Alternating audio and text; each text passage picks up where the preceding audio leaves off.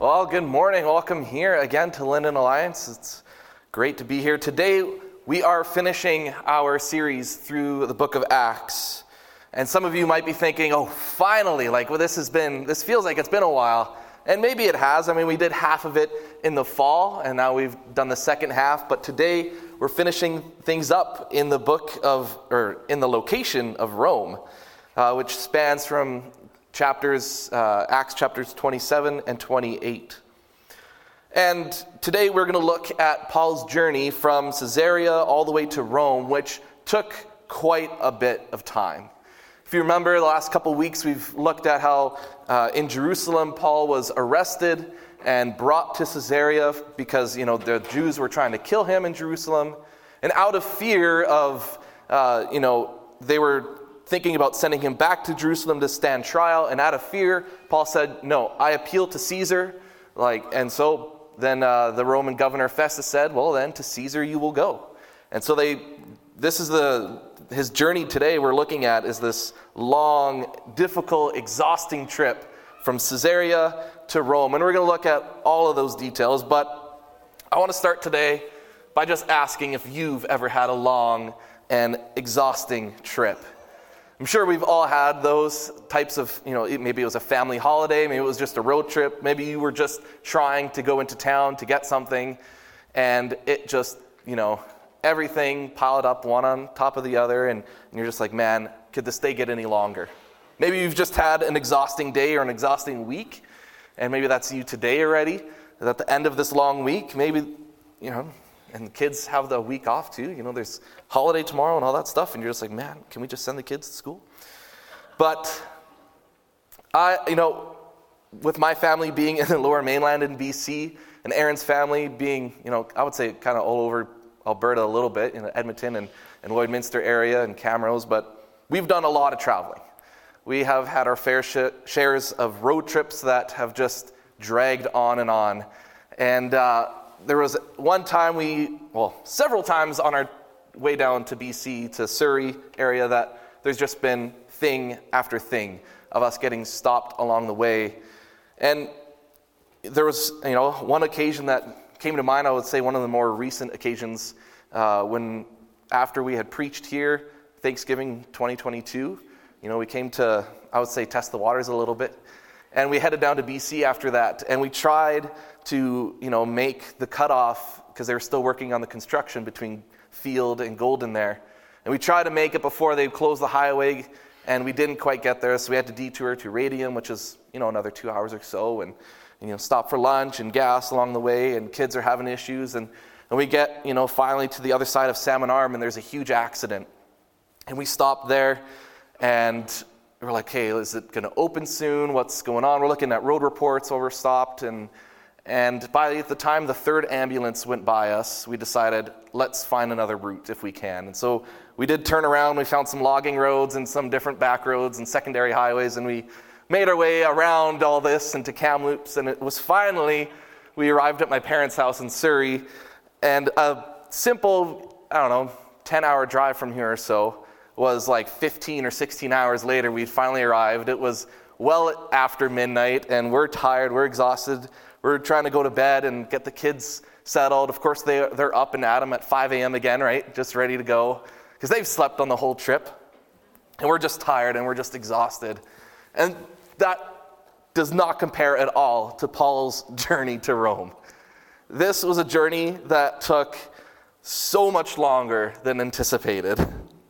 And so we pick up the story in Acts chapter 27, verse 1 to 12. And I have a map to go along with these verses as well, because there's quite a few towns again in these verses, and it's just good, I think, a good visual cue. So Acts chapter 27, it says, "When it was decided that we would sail for Italy, Paul and some other prisoners were handed over to a centurion named Julius, who belonged to the imperial regiment. We boarded a ship from Adramyttium, about to sail for ports along the coast of the province of Asia, and we put out to sea. Aristarchus, a Macedonian from Thessalonica, was with us. The next day we landed at Sidon, and Julius, in kindness to Paul, allowed him to go to his friends so they might provide for his needs." So if Sidon is just in the bottom right corner, and they have to go all the way to the top left there. From there we put out to sea again and passed to the lee of Cyprus because the winds were against us. When we had sailed across the open sea off the coast of Cilicia and Pamphylia, we landed at Myra in Lycia. There the centurion found an Alexandrian ship sailing for Italy and put us on board. We made slow headway for many days and had difficulty arriving off Cnidus. When the wind did not allow us to hold our course, we sailed to the lee of Crete, opposite Salmon. We moved along the coast with difficulty and came to a place called Fair Havens, near the town of Lasea. Much time had been lost, and sailing had already become dangerous because by now it was after the Day of Atonement. So Paul warned them, "Men, I can see that our voyage is going to be disastrous and bring great loss to ship and cargo and to our own lives also." But the centurion, instead of listening to what Paul said, followed the advice of the pilot and the owner of the ship. Since the harbor was unsuitable to winter in, the majority decided that we should sail on, hoping to reach Phoenix and winter there.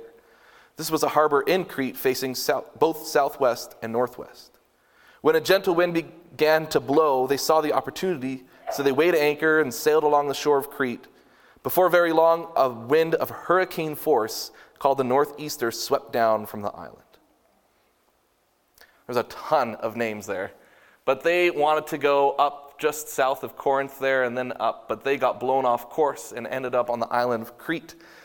And Paul's warning them, we should not keep going. This is not going to be good.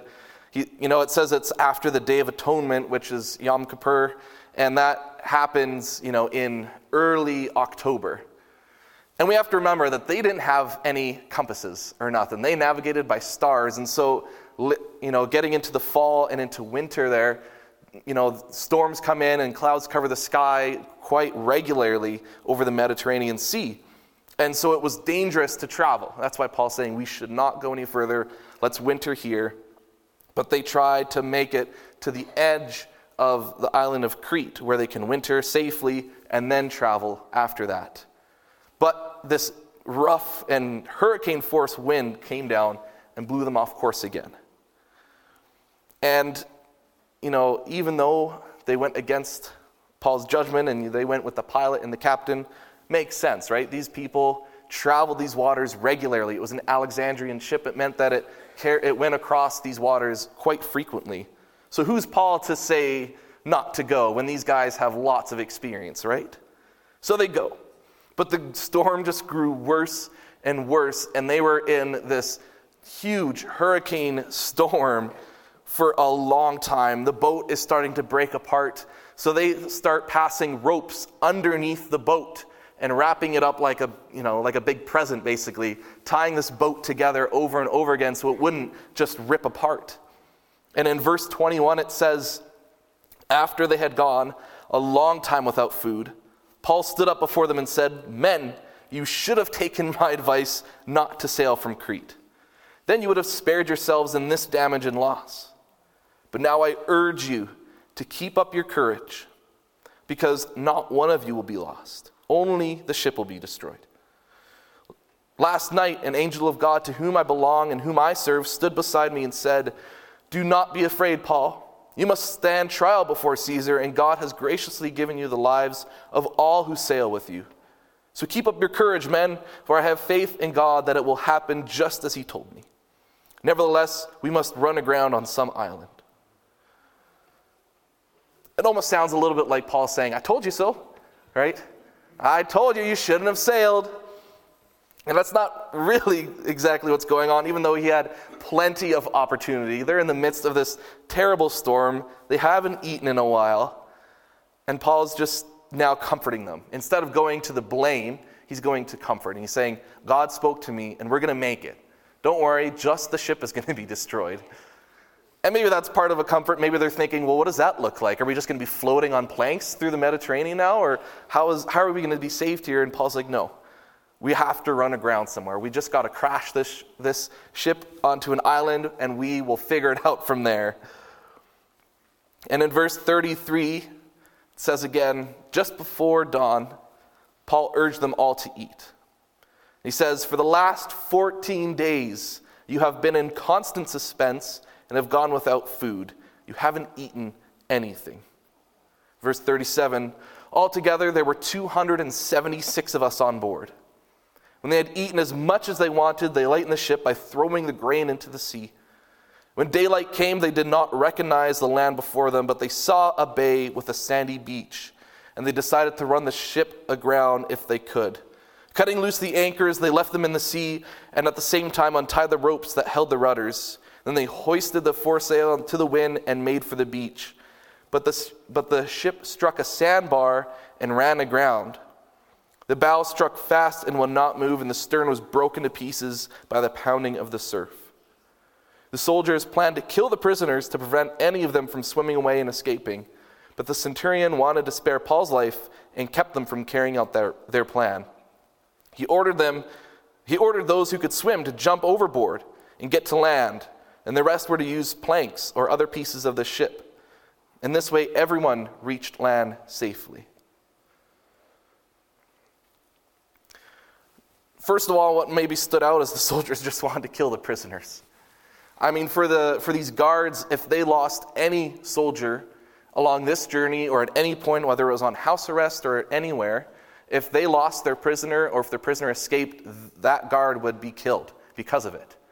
And they're fearing, and they're like, hey, this isn't going to work. How are we going to keep all these prisoners together? We should just kill them all and figure things out for ourselves.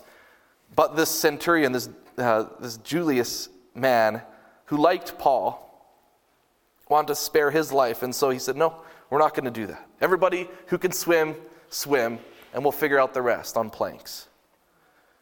Now, up to this point, the whole journey from Caesarea to Rome, it should have only taken about a month.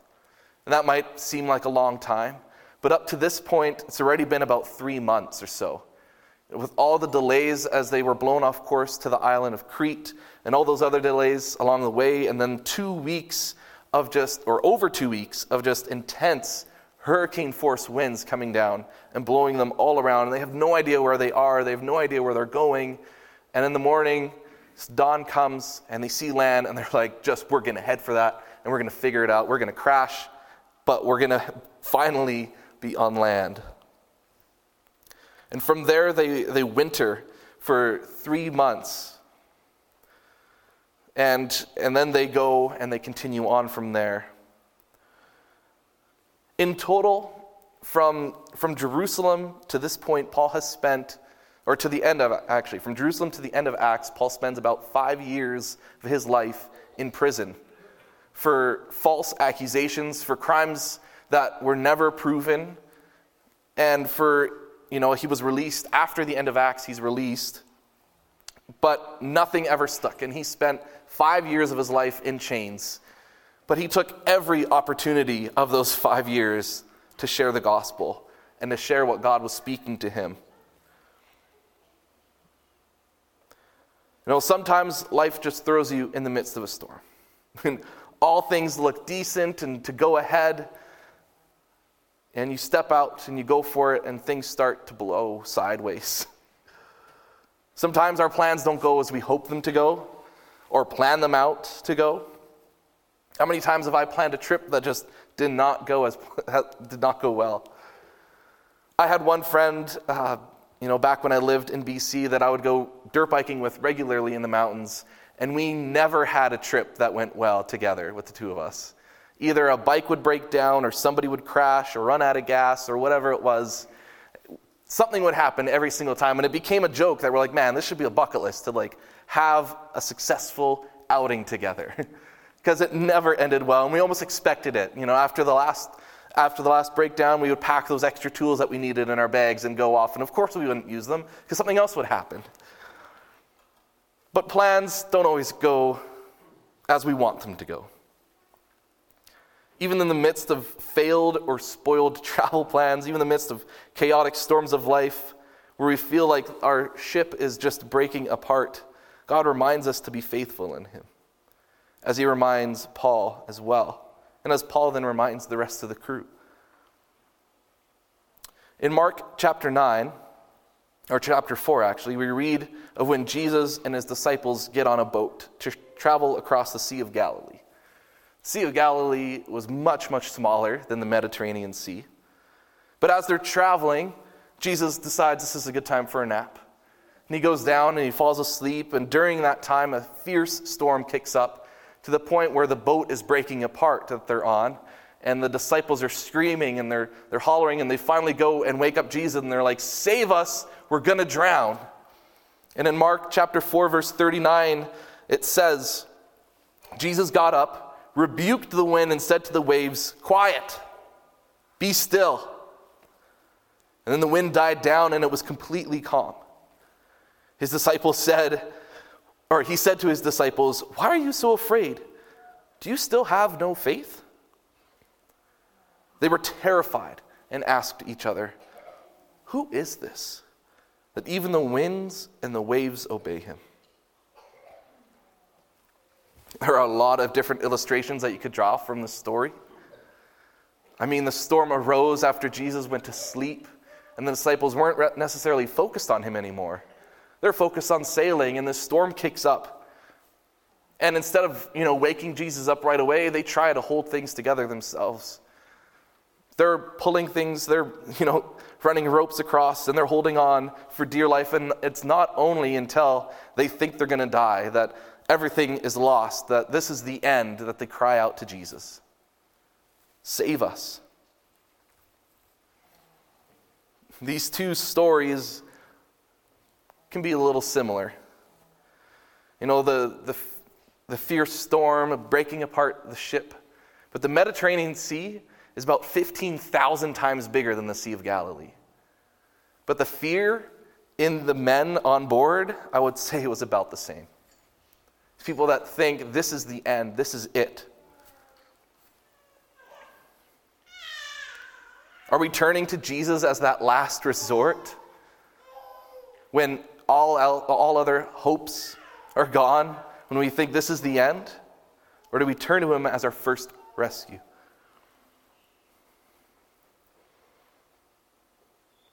I bet Luke is on board here as well. He uses the term quite often, we, as he's writing the book of Acts here. Paul and Luke, they would have known about the story on the Sea of Galilee. They would have known well that Jesus saved them from that storm, that he just spoke and everything calmed right down. That God provided a way through that storm, so surely he would provide a way through this one. But I'm still sure that there was still doubts and still fears and still worries in the hearts of those men. In the hearts of all 276 on board. But God did provide a way. And he spoke to Paul in a dream and assured him that everyone on board was going to survive. And they did. They hit ground on this island, and they all made it to shore. And in chapter 28, it says, once safely on shore, we found out that the island was called Malta. The islanders showed us unusual kindness. They built a fire and welcomed us all because it was raining and cold.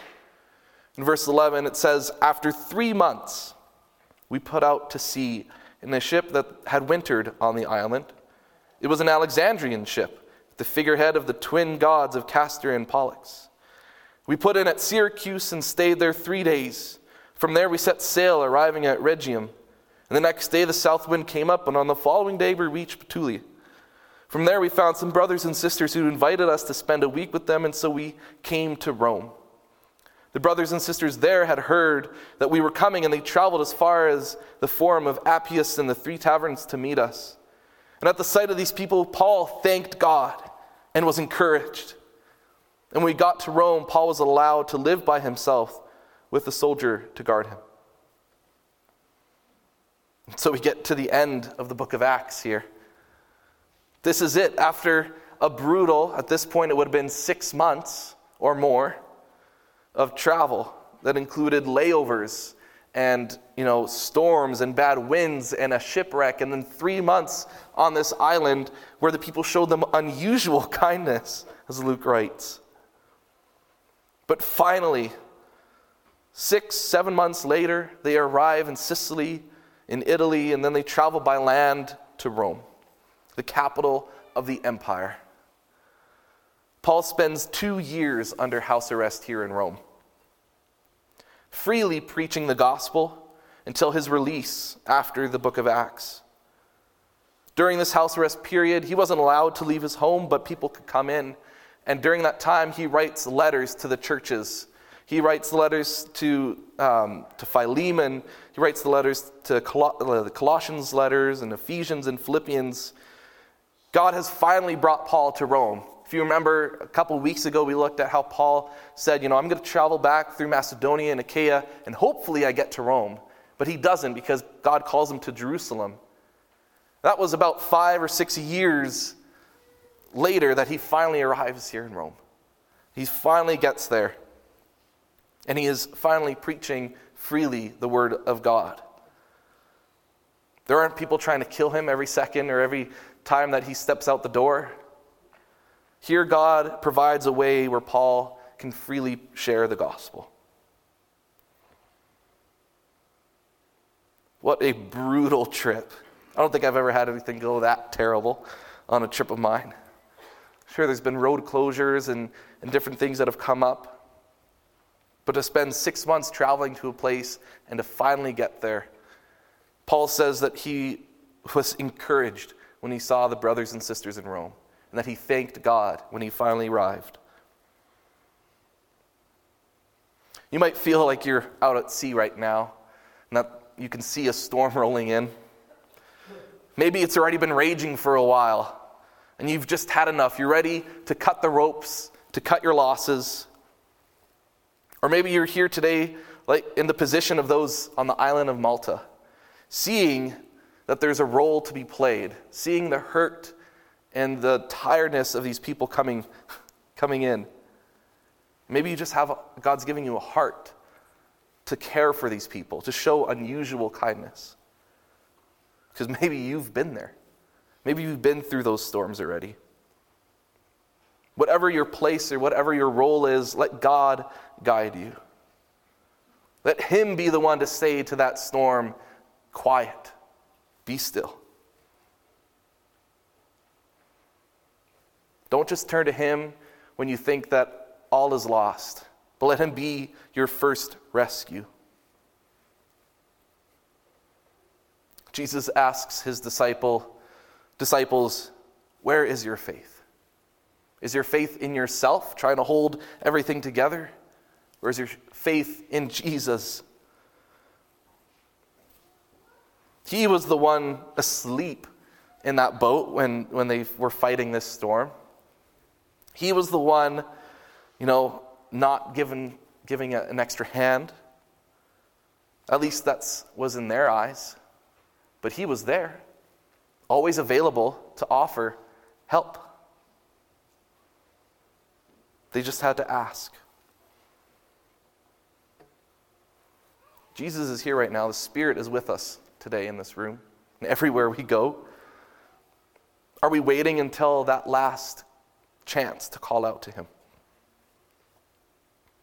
Or are we sensitive to the Spirit and listening as we see the storm roll in?